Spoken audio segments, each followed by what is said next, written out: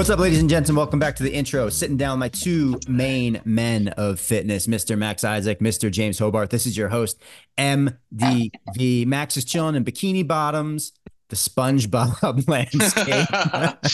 And Whenever James we is over have, there looking like the true baby face killer, yeah, just looking like the baby boss. No, when the baby boss. the What was baby, that? You wiping your face already? You sweating the, already? yeah, I've been I just hopped into the Just 9 a.m. watching and cops. What was your workout?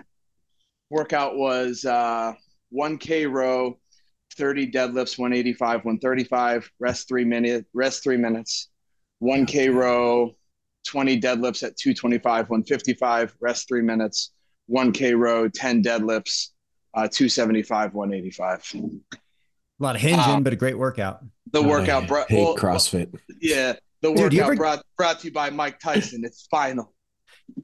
some of the Spinal. feedback sometimes we get about the programming at NC Fit is like, you hinge too much, you squat too much, you press too much, you pull too much. It's like, It's bro, got to be one of those.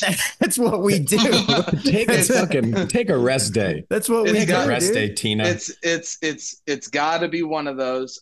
When you're But programming 7 days a week, man, you're gonna hinge, you're gonna squat, you're gonna push, you're gonna pull, you're gonna see those things multiple times per week, especially things like when you get into classifying things like the front squat as a hinge movement. well, It it is is, when you got the ankle Well, it mobility that depends. I do. It depends who's doing the front squat. You see them, but for them real. front squat hingers. Get your shit some squat therapy, man. Get Yeah, upright. I Man, gotta we got a get lot to my talk about today. We What's got to up, gotta get talk top my. about man? Oh, Tom Brady and No Bull and whatever the fuck that means in Oh terms my of, God. no, let's get the shit people care about. yeah, I mean, nobody really cares too much about that. But what is going on with that? It seems like TB No bowl. Bull, TB Bull. It seems like Tom Brady bought the second most or invested into becoming the second highest shareholder in Noble behind his business partner, who was the first highest shareholder in Noble. And I know really next to nothing about this. I just kind of heard a few things and saw a few things, but you're taking a footwear and apparel company that started with its roots in CrossFit. And it looks like it's getting into a little bit more of like performance and nutrition and a kind of holistic type of approach with TB12 and TB12 sports. So, um, Yeah, I Who the hell has got time to do holistic approaches? I'm that shit grinds yeah, that my grind that gears. that you got a 20 grinds minute James's holistic approach, gears. AMRAP 20s. Let's go. That's it. There Um, you go. Take it, like brush your teeth, floss, have a fucking salad every once in a while. Do a Who's got 20 time to minute AMRAP. floss, dude? Oh my um, God, please floss your teeth. Please no, I floss. think the the stuff with Nobles, I just look at it from, I guess, from like the entrepreneurial side, because I think we both know Marcus and Michael pretty well. I mean, I remember when they Those are the were, founders of Noble, by the way. yeah, when they were at CFNE, they actually, I think there was a company before Noble that was like Surf Right. I think it was a some type of surfing apparel or something like that. So, I mean, I can just remember early on, and then bringing in shoes for us to test and letting us be a part of some of their early ads and video campaigns. And for me, looking at it, it's just spectacular to see, what the company has turned into. I honestly don't even care about what's going on with TB12 or whatever. I've never loved the shoes. I loved their 7-inch knit short. That was like my favorite thing. But just from the side of watching them create something and seeing them grow it, that to me is like, it's amazing to watch that up front. Like Yeah. that always motivates me so much, because it's like, dude, you don't know what it's going to be. These guys probably tried a number of things leading up to this. This is the thing that stuck, did really well. They created um, a sneaker culture in sport or fitness movement that didn't really have that. Like the stuff that they were doing early on was commonplace in the sneaker world, right? So, companies like Nike, when they were dropping the SB Dunk and doing these quick strikes where they were only releasing a limited drop and doing this sort of stuff, this is stuff that's happened so long, and so long before in the sneaker culture. They brought it over to the CrossFit world. Now Rad gets to swim in that wake, right? Like, and I think Rad, from an like like from the authentic side is doing it way differently, and I really like what they're doing. Like one thing I wanted to talk about today was how cool it is for them to sign an athlete like Josh Bridges, right? Like Josh Bridges, I mean, for all of us here, like, dude, he was. I can remember him doing Fran on that curved bar at Invictus, watching that video over and over again, being like, "Yo, this is how fucking fast somebody can do Fran," like blowing my mind. Bridges still relevant in the CrossFit world, getting this signing from Rad, and then reading the comments, like people are still following this guy. He's I think he really lives what he talks about, and obviously that's why a company like Rad signs him. So I know I'm kind of everywhere, but it's just something I think is interesting. The whole Noble Rad thing and whatever other companies are out there. Well, let's give props to Michael and Marcus at Noble. Those are the two founders, man. Regardless of what this move pans out to be, they started a brand out of nothing. Nothing, yeah. Out of nothing, and now have got arguably one of the top 10 biggest people on planet Earth involved in it in some way, shape, or form. So, I mean, that is an unbelievable accomplishment, regardless of what it means for the business or how the direction of the company is going. The fact that they brought this thing from a hope and a dream that we got born out of CrossFit New England and the dusty dumbbell pile over there. And Who now is It was all a dream. on top of Tom Brady's chest on his Instagram, which is unbelievable. So who's bigger, Tom Brady or Taylor Swift? Taylor Swift. Taylor Swift, hands. I was going to say, like, wait until Taylor Swift buys Rad. Who's bigger, Travis Kelce or Tom Brady? Tom Brady. Right now. Tom Brady. Right now. Right now? Relevancy. I thought it was Kells. No, both, it's actually. Kelsey. It's Kelsey? It's spelled actually. Kelsey. Did you guys see the statistic that got posted that Taylor Swift has brought an estimated like $350 million worth of 331. But whatever. Yeah, let's round up. What's 19 mil between a couple of buddies, Let's I round try up. not to pay attention to statistics. And yeah, anyway, not important, but still like a huge tastemaker. But I think Taylor Swift's probably top 5, top 3 most recognizable, notable people right now. Who is more popular than Taylor Swift? Me. JC. It's interesting. The man above. The man above. Shut up. Yeah, Yahweh. When you say something like tastemaker, it sounds like such a delicious, delicious job. Tastemaker, just I met a kid. You ever see those guys? Oh, keep going, James. At a level 1 seminar, and he was eating candy all weekend. Every lecture, eating candy. Had candy out, and I go, hey man, I don't care. I love junk food. I go, but you're at a fitness seminar. What are you doing eating candy all weekend? And he worked for Willy Wonka brand, and he was a candy designer. Did I tell this story already? No, but I knew where this is going. How crazy. Like, what a job is that? I'm a candy designer. What do you do? I don't know. I'm an accountant. Who gives a shit? This guy's a candy designer. There's a video that you can look up on, I don't forget, it was YouTube or whatever, but I've seen this clip a bunch of times where it's the guy who's the official taster for Edie's ice cream. And his palate is like insured for a ridiculous amount of money. And the way that he tastes the ice cream and talks about like all the tasting notes, he uses this like tiny little spoon and makes these obnoxious noises with his mouth every time he tastes. Like, yeah, it's like, yeah, every time he tastes it, and he's just spouting off words. He's like hints of vanilla bean. Anyway, guys, we have a lot of vanilla bean. Mahogany. Yeah, it's the flavor, dude. Mahogany. We got some real problems if you're tasting mahogany.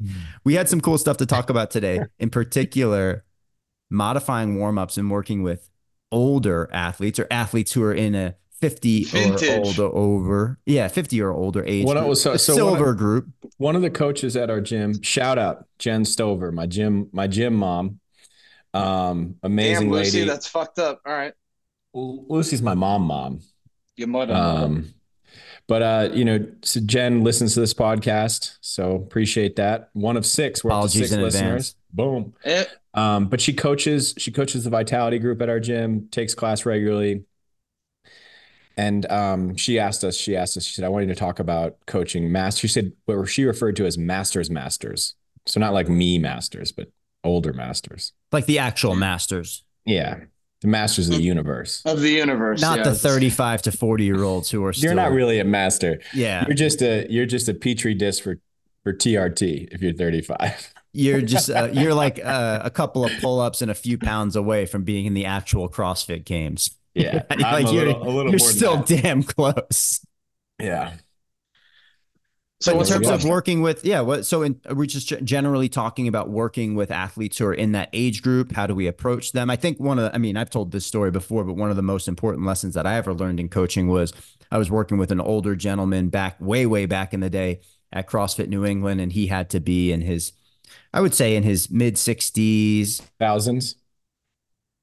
Yeah. Yeah. But we were working on just some basic movements and trying to get him below parallel in a med ball front squat. And I kept hammering him on depth. And He just blew his hips out. It's yeah, and just it's all coming shooting back to bite me titanium right now. out of his groin. Karma. But I remember he stopped the session and he turned to me and he said, "You'll never know how I feel right now because you're not me and you're not in the position that I'm in." Oh, And God damn. I think that that's one of the things that resonates most with me with working with athletes of any demographic really is like, you don't know what the athlete is feeling. You might be able to observe the athlete and watch them, and based on your experience and how many reps you've seen from other athletes who are similarly situated, and you might be able to make a judgment call and say, yeah, I think that you're able to do this kind of stuff today, or it looks like you have the physical ability to do it. But you never really know what somebody is feeling inside of their body, let alone what somebody is feeling inside of their head or their heart. And, you have to take those into consideration as well. But yeah, let's talk about working with athletes who are in that kind of older age range. And we've all been there. One of the wonders of coaching group classes is the fact that when you show up to coach group classes, you're working with everybody across the entire spectrum. So you have to make quick decisions about how you're working with not only athletes who are older, but younger in that middle age group, and then different levels of experience across all of those types of age ranges. So I think in the initial group text we were talking a little bit about like specifically like general warm-ups, right? And general warm-ups for, let's say, coaching coaching older athletes. And one thing that I always think about is the general warm-up is an opportunity, obviously, like to let members interact, but it's really an opportunity for you as a coach to kind of assess what's going on with your athletes. And it's like a lot of our members at our gym are 40, 50, we have some 60 plus, 70 plus year old athletes. And so the general warm up actually needs to be a general warm up. And I find myself shying away from, jumping right into super complex stuff. Definitely. And this isn't to say I never do it, but like not playing a lot of games that are going to get people like sprinting when they're cold. So, dude, playing a game off the jump is not necessarily the move unless you're having people get a little sweaty or playing like a warm up game before the game, because people will die for points playing things like dodgeball right away. We've outlawed We've dodgeball because we've we talked had about somebody, this before. tear their Achilles. But I mean, Max, what are the hallmarks of a good general warm up for you? I mean, Yeah, when you say like a true general warm up, right? You're like lay that out for those of us not in the know. uh, getting somebody's body generally warm and moving through a full range of motion. I like. Okay, so here's an example. I coached the 515 and 615 at Tilt today. I already told you today it's a hinge fest. I chose to row, but there's rowers and bikes. So my 515, we had 30. We had 30 members in that class, completely full class. 30 athletes, 515. Let's go. Hell yeah. Nothing will get you more fired up in the morning than like seeing 30 people ready to go. Like anyway, my general warm up today was first 1 minute casual spin. I literally just say like, hey, this is an opportunity. Talk to all your buddies. Then we hopped off the rowers. I picked my two favorite like deadlift warm up stretches. So one is is a modified pigeon. It's like a glute specific pigeon where you get into your normal pigeon stretch. Let's say with that right leg, you bring the left knee back and you reach back with like your right butt cheek. I've got feedback from a lot of my older members that they like to do a little bit of stretching. They don't like to jump right into even something like good mornings or something like this. So I've taken that feedback. And so Good morning is a stretch.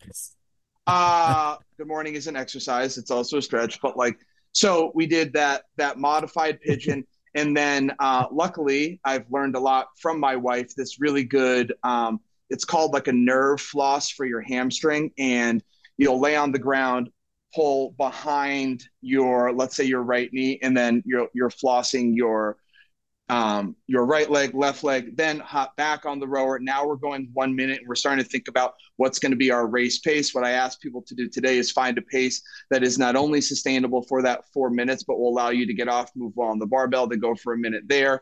And then I actually got right into a 3-part barbell warm up where I broke down the deadlift into 3 parts. Anyway, I blended my general and my specific because I also knew I needed to go at a 2-minute delay to allow some people to share barbells because 30 barbells in my space was going to be a bit much. So when I wrote my lesson plan 2 days before, that was part of my contingency plan was modifying that. Then real quick, and then I'll pass the mic. My 615 was more manageable around 18 to 20 athletes, and I was able to do my full warm up the way that I wanted to do it, which was layering in a bunch of single leg RDLs without weight and some different hamstring warm ups and stuff like that. So I didn't really answer the question. But. No, that's okay. I think you got there. You told us all the details behind it.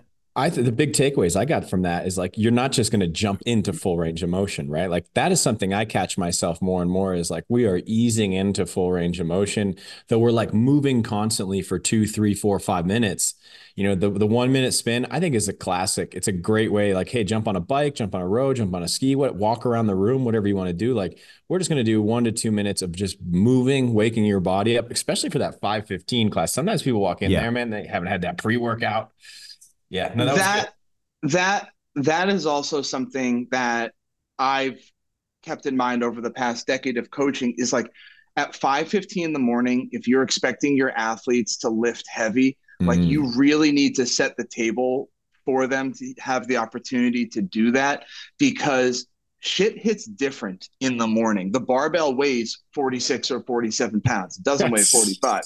And it's always colder. It's always 10 degrees colder than any part of the day. Dude. Well, some of those winters in the Northeast at that time of the day. We got the Nest. When I wake up when I wake up at 4 a.m., I check the Nest here in Waltham. I crank that shit up to 70. Nobody tell Len. He'd fucking kill me. But I walk into the gym, I could be wearing a fucking birthday suit and I'd be feeling good. Dude, is there a bigger point of contention sometimes between coaches and owners with leaving the heat or the air conditioning running either like in the summer or the winter? You know, whatever the predominant season is. So my previous part, I don't care if I get a paycheck. I'm just going to turn the fucking heat up to 100 in the gym in the winter. Oh my God. But I think Max boiled it down pretty well, man, in what he was saying in terms of getting his athletes warm. You generally want to take your athletes and get their core body temperature up, you know, get them warm, go from a resting state to a pre-workout state. And that's generally using some sort of monostructural movements, you know, moving your body through space. You can do burpees, you can do all those types of things. In getting your athletes into a functional range of motion, Max is looking at what he's doing for the workout for that day, rowing and deadlifting, and starting to open up those major muscle groups, those major pathways, getting his athletes ready for that hinging. And then after that, obviously getting some skill transfer stuff going on and working into the barbell and all that kind of good stuff. But, you know, boiling it down, good general warm up, generally get your athletes moving, raise their core body temperature, go from resting to working, move through an appropriate range of motion. And James is talking about progressive range of motion in that regard as well. And then maybe getting specific as you get more towards, you know, quote unquote, workout time. But does anything change there in regard to what you're doing with your older athletes? How are we advising older athletes during that time? I just got some little logistical tips, and I think for older athletes, especially if you're unfamiliar with them, kind of got a couple things here. I'll let Max go, but real quick, I was going to say you got to have boxes out, bands, and dumbbells. And reason being with the boxes, especially when I've coached athletes much older than me, sometimes it's just like a slow process for them getting up and down off the ground. So if we're doing a lot of stretches from like top to bottom, standing to floor, range of motion about hip, about knee can be different for those athletes significantly. So to have a box handy where they can maybe do the pigeon on the box as opposed to the floor, or groin or stretch on a box, I think those are just some easy little logistical wins. You can just have those available, nearby for athletes, especially in a group class of mixed athlete ability level and age. So that way you're not like singling that person out and like, you're like waiting for Lucy to walk halfway across the room for 10 minutes at 0 miles an hour to grab a box and then drag it back. And so I think those are just three little logistical things: bands, dumbbells, boxes nearby for athletes in those classes, or if you are coaching a master's class. What's up, ladies and gents? MDV here. Excuse the brief interruption to your normally scheduled intro programming, but if you're a gym owner, turn on your listening ears. It's time to learn about the NC Fit Collective. The NC Fit Collective is designed exclusively for gym owners who want to source their programming from the people who know it best. We create 365 days a year of result-driven, fun, and challenging workouts, all designed to be done in a class environment. And there's no nonsense, none of this stuff that might show up that your members are going to groan or moan at. We are throwing our fastball every single time. And all of those workouts are backed up by a class plan, which you can utilize not only for your coaches to go out there and be fully prepared, but to develop them over the course of many repetitions. Every single time they take the floor, they're going to get a little bit better. Check out nc.fit/programming to learn more. When you're looking at things like timeline and group management and making sure you're running a really buttoned up class experience and, not sending people off on these quests to go get tons of materials and come on back, knowing your audience, knowing what you're going to need is huge. It also saves you a ton of time if you have all that stuff at the ready. But Max, in terms of working with older athletes, any tips or tricks that, you've kind of employed over the years? Well, always having, I always dial 9-1 and then I wait to dial. No, so no, That's so bad. I'm, That's terrible joke. I'm, He's joking. it's a joke, but I Ah, actually don't treat it any different than I would a new athlete in my class or anybody else in my class. Like, I find the most important thing during the whiteboard brief, in the general warm up, well, specifically in the whiteboard brief, is just giving people a couple of things to think about during the general warm up. So if modifications are needed, we can start to talk about them during the general warm up. Like, that is also a really good opportunity. So something that I have realized from coaching either older athletes or newer athletes is, if you have, mobility issues, if you have limitations, if you're dealing with an injury, generally speaking, people, like, one of my biggest pet peeves is like a coach. And I know this is actually something that used to happen at Reebok CrossFit One all the time. Hey, my name's Max. It's the workout today. Does anybody have like any injuries? And them being like, yeah, so like, I have this going on. It's better if they're like, yeah, and then you're like, okay, cool, like, let's check in during the general warm up, right? Like, I find that people are not like so willing to tell you like what they have physically going on. Now, mentally, I've had full therapy sessions with people at the whiteboard. No, it's like, the thing that I care the most about is offering a couple of modifications during the whiteboard brief. So during the general warm up, I can check in with people and being like, hey, how do you feel about this? Like, MDV, you're talking a little bit, let's just say, like, about squatting, right? And like, hey, today we're going to be doing squat cleans. Like, if there's issues going below parallel, let's chat about it. Let's find a modification. But, I don't know. Whenever I think about coaching a master's athlete, like, I think about like my mom, and my mom and I actually just took the 9 a.m. No modifications for her today. Deadlift is her fucking favorite day.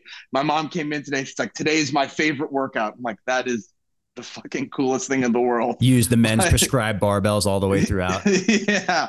I'm like, well, fucking put a corset on and let's rip that thing off the ground. No, like, um, my like my mom came to do Monday's workout, and there's snatches, right? And it was 555, 333, 111, and then it was 60 power snatches for time, every break, 10 to 15 v-ups. And um Yeah. I said, hey, for the snatch piece, like let's do some reps of the PVC pipe. But then she like really wanted to power clean. I'm like, okay, so let's do some PVC reps, then let's do some power clean reps and get some reps in there so you can get some weight in your hand. And when we get to the workout, let's actually do a power clean. So again, you can kind of feel the grip from doing that as opposed to doing your snatches with the PVC pipe. So it's just being creative, right? Like as whether you're dealing with newer athletes or older athletes or any athlete, it's about the coach being able to be creative with their modifications um, and also how they're communicating that to their members. So I agree with all that stuff. I think, in a couple of things that stood out for me, and you made some really good points in there, but a couple of things that I think are really important to also recognize is that you might be dealing with athletes who have or expressing movement in a different range of motion than you are used to seeing with older athletes. And, this is one of those things when you see masters competitions happen, a lot of times the masters range of motion, they will clear it with their judge because their body at this point, they're not able to access a range of motion maybe that what you would typically see out of a very young and limber athlete. I'm not saying that all older athletes are like this, but there are limitations in range of motion that you have to be aware of, and you don't want to force people, especially under load or intensity, into those positions.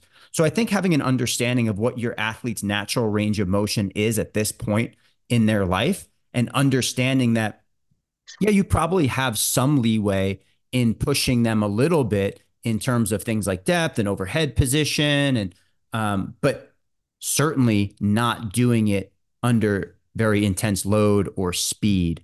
The other thing that I've noticed over the years is that when we're working with older athletes, a lot of times they also have sought the advice of medical professionals or people outside of the gym, and they have, and that's amazing, and we all have done that before, and you have to understand that those people are doing that because they want to continue to come into the gym and they want to be able to continue to participate in what you're offering them. And it's not offensive. It shouldn't be offensive that they're coming in and saying, hey, my doctor or my PT wants me to do this instead of this. I think you should always respect that advice that they're going and seeking from the professionals outside of your arena, and work with them in a way that allows them to feel comfortable with what they're doing. And, sometimes this comes down to even like, my PT or my doctor says I should wear a belt every time that I deadlift, regardless of what your opinions are about that. If that's what their medical professional outside of the walls of the gym is telling them to do, I think respecting that is really important. And I've made that, mistake before about, saying, Same. hey, if we're going to deadlift light, maybe we don't need the belt today. We can train the midline. We can make sure that we're keeping everything solid and static through that range of motion. But like, you don't want to put somebody into an uncomfortable position where they're contradicting the advice of somebody who, they trusted and they sought out. So I think that those are also, good things to remember, that the range of motion, it might be different. And I think the best way to evaluate the true range of motion of those athletes is after they're generally warm, seeing what they're like in these unloaded positions. What does their, strict press look like with a pair of light dumbbells? What does their strict press look like with, an empty training barbell? What does the air squat look like? What does the hinge pattern look like? All those types of things. Because, yeah, maybe they improve, as they get a little bit warmer and they're adding load, but generally you're going to be working with that range of motion or close to it with those You get what you athletes. get. Yeah, you get what you get, and you don't get upset. The other No, and then thing you get is upset. the gear conversation. I think sometimes we can have our own preconceived notions about like what gear is appropriate for people, but like Yeah. honestly, who the fuck cares if, your athlete feels more comfortable wearing their belt or their knee sleeves or their elbow sleeves or whatever it is. I think the one caveat to that for me is like if they're relying so heavily on the belt to the detriment of their midline stabilization, like they're and this is any athlete, you know, putting 315 on the bar, strapping on your belt, and then not paying attention at all to what your midline is doing only because you're wearing a belt. Probably not the best way. It's not even the way the belt works, bro. But the thing Some that belts work that you way. I don't know.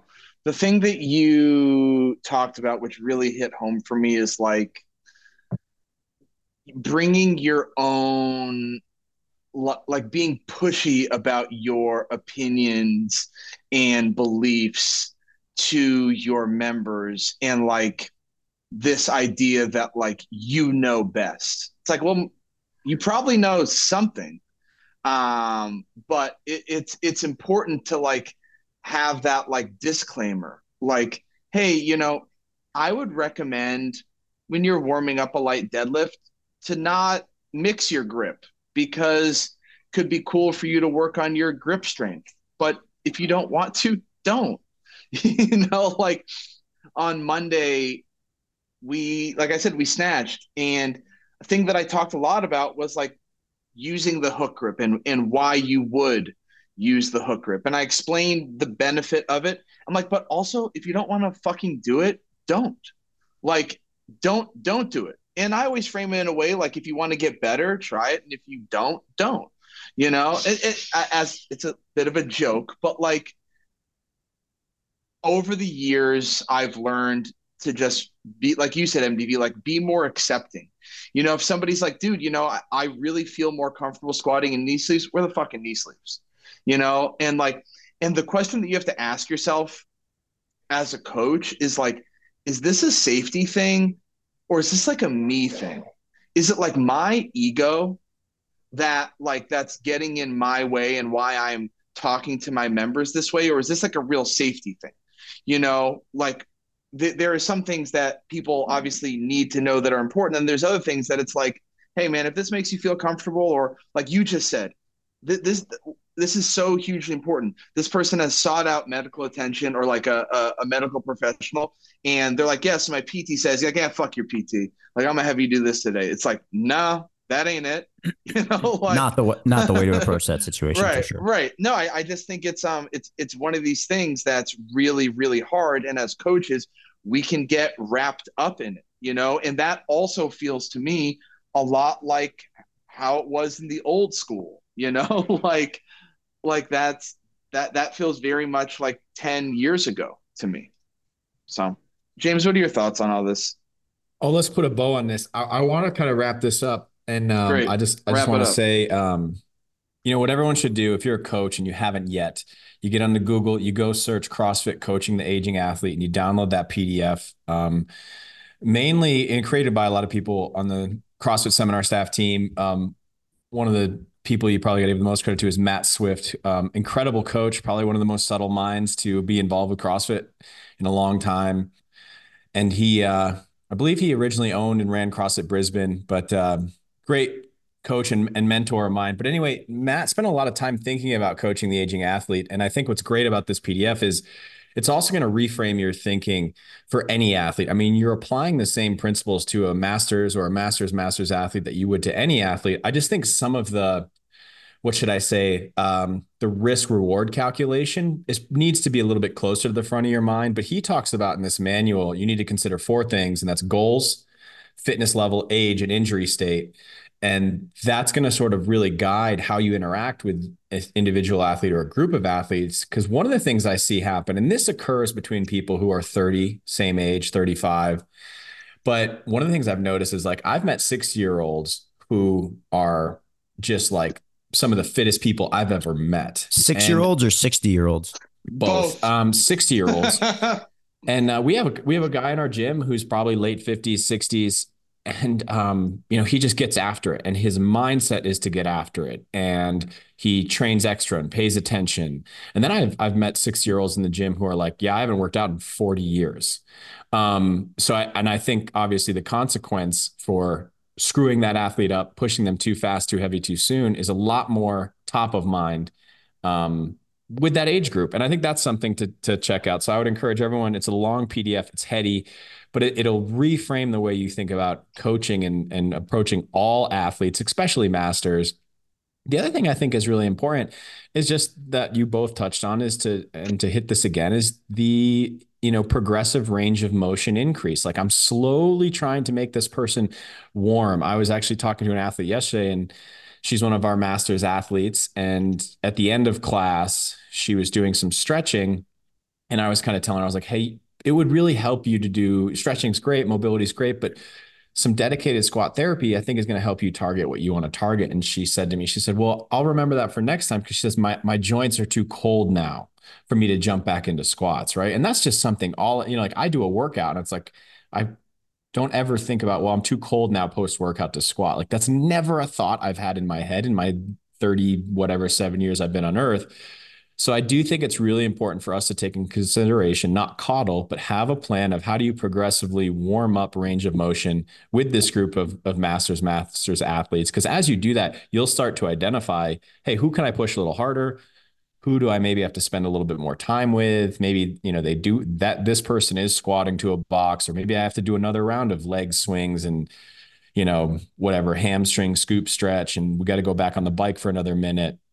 So those are some things that I just want to shout out there. And again, that coaching the aging athlete PDF, like get your hands on that thing. I think CrossFit still has an online course for it, but the PDF is money. So Does anybody else think it's kind of fucked that James had the answer to this the whole time, and we just whole spent time. Yeah, James, half dude. we just spent the whole episode talking about this thing that you could have just said, Yeah, but download the I PDF. liked hearing what you guys said, because I think it's important, right? You do also learn there's a lot of ways to peel the onion here, right? Like you guys are all very, very No, experienced, active coaches. So I know, no, I know. like I'm I said, just giving you a hard I'm time. not giving the answer. I'm just putting the bow on the package. Um, You guys wrapped it interesting, for me.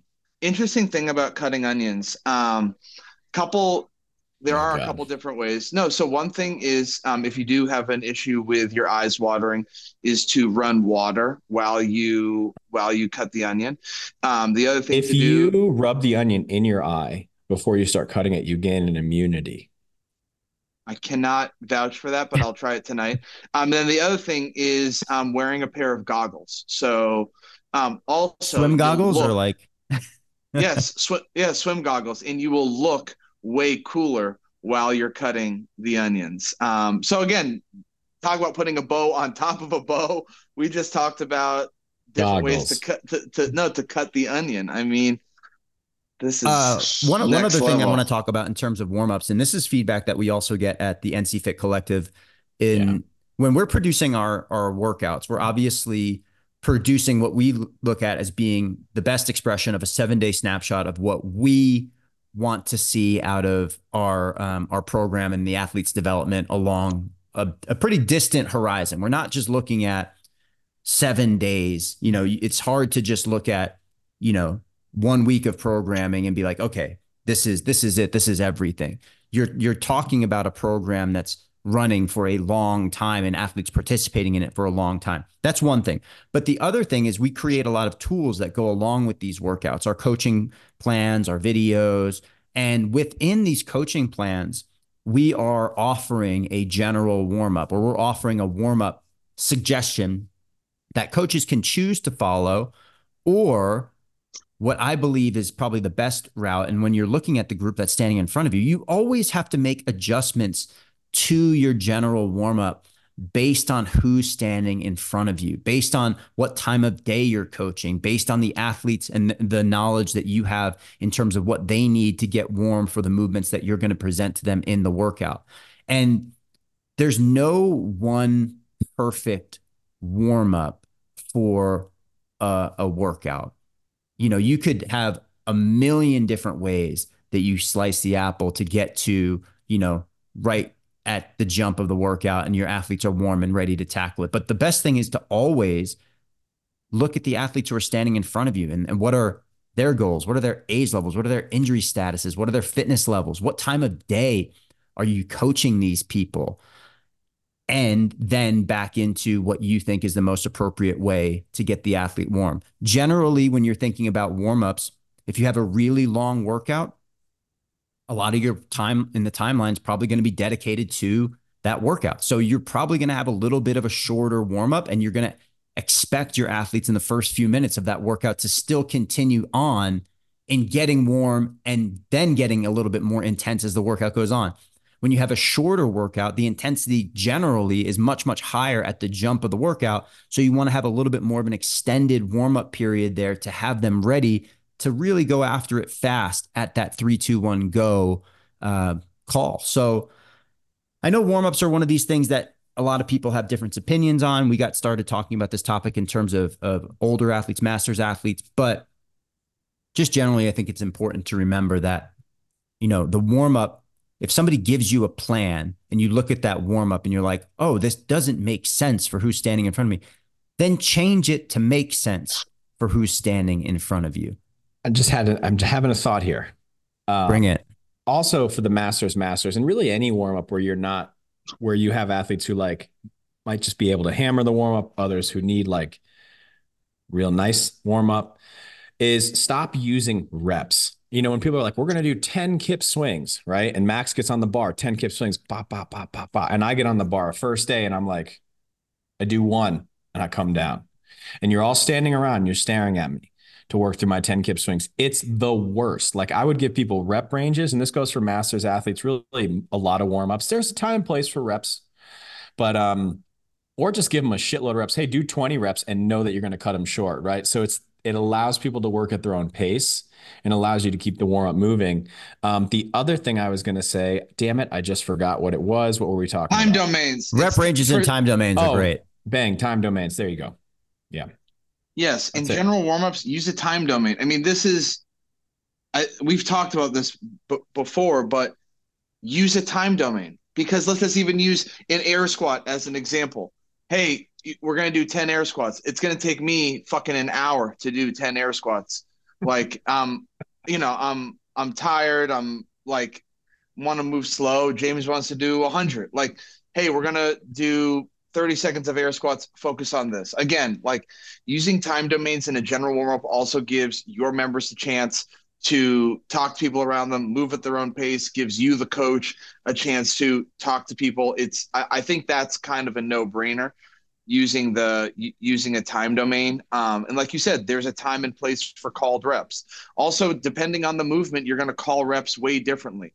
I don't know anybody that teaches a kettlebell swing and calls go on the kettlebell swing. That's not, that's not how it works. That's not how any of this works, Yeah. I like this discussion a lot in terms, because now we're getting a little bit more into some teaching stuff, but I also think that this is appropriate for warm-ups when you're talking about calling reps for your athletes versus giving them a time domain and allowing them to do the reps on their own. And I think just from a coaching perspective, there's a lot of value in both. There's a lot of value in calling the reps for your athletes and being able to see how the group is moving and identifying outliers, because you see somebody who's moving very, very differently from everybody else. And then you're keeping everybody in the same cadence. And a lot of times when groups are moving together, everybody kind of falls into a sequence, which is really, really cool. There's also downsides to that. I've seen a lot of coaches mess up called reps in terms of holding the equipment too long, or holding holding positions too long, or calling too many reps. CFNE barbell warm up. Oh man, yeah, it's great. You're doing. Don't ever put that thing down. 50 reps, your arms fall off. Your thumbs are brown from holding onto the barbell. This is such a good discussion. The called reps are super valuable if you're doing something with them. If you're calling reps and you're actually making some sort of change, or you're giving a focus before the called reps. You're taking reps, let's say a high hang squat clean, and you're saying, hey, focus right now is, let's make the focus on the upright torso from position 1. I want you at your pockets. I want you to focus on jumping up. And then you're cueing and you're making corrections based off of that one thing. But like you just said, MDV, if you're holding people in the bottom, or you're holding them in uncomfortable positions for an excessive amount of time. You're not getting good movement out of people because they're like, when is this going to be fucking over? The other thing is, are you clear with the way that you're cueing? And are you introducing that before they have the barbell in their hands? Hey, the movement looks like this. The cue is going to be go, and you're demoing what it's going to look like. All right, we're going to do 5 reps together and then 5 reps on your own, and that it's actually 5 reps. Like this is like the like building trust with your members. Are we actually going to do the 5 reps? Am I going to keep you moving? Like it's, I mean, listen, if you're a new coach, yes, you need to practice calling reps, but like I think this is probably one of the hardest things for new coaches to do well because in my opinion, like calling empty reps is just calling fucking empty reps. They might as well just move on a time domain. Mm. If you're gonna call reps and you're not gonna make any sort of changes or you're not gonna bring any sort of attention to the movement, like I'm not sure if it has any value. Yeah, I also think that this is where you could start to lose people. You start to lose people during warm-ups or during teaching. And, this is a common complaint that, hey, I have athletes that don't pay attention to me or don't follow the warm-up.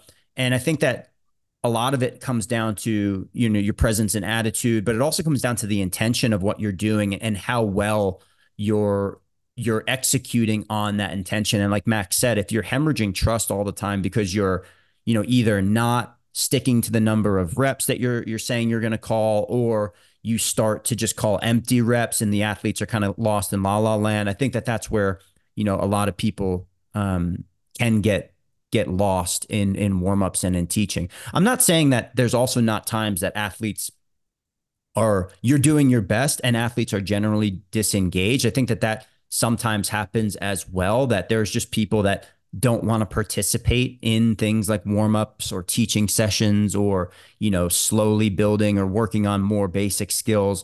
And a lot of times I think that comes down to a conversation with the athlete outside of the class environment about what the intention of these things are, and making sure that they're aware that, like, these are all setting us up for success for like the things that are going to come when we go to do the workout. And all of the best athletes in the world, they all participate in these things. They all warm up. They all do these things to get themselves ready for peak performance. So that's another thing that I think a lot of coaches struggle with, is like, how do I get some of these people, maybe some of these OGs, how do I keep them invested in the things that I'm doing, especially if they're, more basic things, or the coach might be a little bit greener in the coaching spectrum.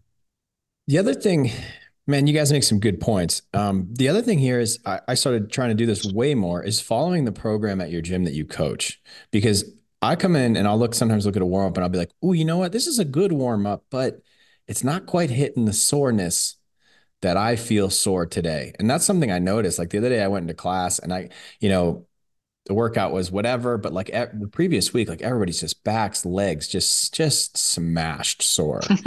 And it was like, the warm up was like, it jumped right into like air squats. And I was like, this is not happening right now. I mean, we could all do them, but it would have been like, push your knees out and everybody would have been like crapping their pants to try to do it. So I think like following your Max with that laugh. following your program is really important, because it's like, I can relate to my athletes more and be like, hey, didn't expect this, but is anybody's shoulder blades, upper back just totally wrecked? And people be like, yeah, okay, great. We're going to warm that up first. We're going to stretch that first. I think that's something that's probably overlooked, really simple, really powerful, is when you can, do the program you coach regularly. I'm not saying, Oh yeah, you can do it all the time, but it's an overlooked. It's probably, if someone was like, what's the one thing I can do to be a better coach? I'd say, aside from writing a plan, however good or shitty it is do the programming you coach other people to do. Like, it's like, it just gives you, it's almost like a cheat code. oh god, but I feel It'll like we've definitely make talked. you see the workout. Yeah. Differently. Much Yeah. better. You just, Yeah. because I feel like I we've walked into it. Yeah, go ahead. Max, go. I just feel like we've talked about this at nauseum, like that like you It's a should just good be. reminder. No, it is, but like what you just said, it's also like one of the ultimate like bonding points for you as a coach and for your members. Like your members don't live at the gym. And again, something we've talked about ad nauseum before. They're at the gym for an hour, right? So they don't like, a lot of the times newer athletes don't really like understand like even like what they're experiencing from like a soreness, from maybe like a tiredness perspective, like all this stuff, right? And so when you as a coach take class and then you're on the floor 15 minutes before and you're talking to your members and you're like, God, like man, yesterday like totally smoked me, like you said, like, oh, anybody's like upper backs feeling like really tight and everybody's like, oh God, like, like people are like too afraid to say this, like, oh, thank God. Like I thought I was fucking dying, but like, oh, James is feeling the same way, or like MDV's feeling the same way. It makes them feel so validated and so much more like at ease. Like, oh my God, this fucking superhero that like I've only seen work out a couple times. When I see him work out, it's like it's the most insane thing ever. Feels the same way that I feel. And then in class, you're like you said, you're tailoring this general warm up to that. Like that is how like people will come back and people will be like, oh, I gotta take MDV's class, oh, I gotta take James's class, whatever, like those are the things that like bond and bind people to a coach, to a gym. Like that is these are the things that I believe make people want to stay and want to come back. Hell yeah. I think that's a great place to wrap it up, fellas. Awesome. That's it. Awesome. Yeah, that's all we got today. Cool. I Last got nothing to words. do. Hey, Yeah. next time, have we talked about only picking 2 workouts to test? Oh, we did talk about the 2 workouts to test fitness. Okay. That's old. I'm just checking. I'm trying to give people some a heads up what's coming down the pipeline next week. So, a couple things to think about. True Detective season 4. It's fucking scary, but it's good. It's got Jodie Foster. Yeah, I heard. It is, dude. It's scary. And then the other thing that I put in the group chat was, it's Sumo Mandarin season, and I believe it to be the most elite level of citrus. And that's all I got. Okay, none of that was fitness related. I don't care. All right, have a great day. Love you guys. See ya. Love you guys. Peace out. Bye. Hello, friends. MDV here. Thank you for listening to the Intro with MDV podcast. And if you enjoyed today's show, please subscribe for weekly downloads wherever you listen to your podcast. Remember, we have a new episode coming to you every Tuesday. And if you have time and 5 stars to spare, please leave me a rating and review on iTunes. If you're looking for more out of me, MDV, you can find me on Instagram at MDV_FIT. Until next time, friends, let's go.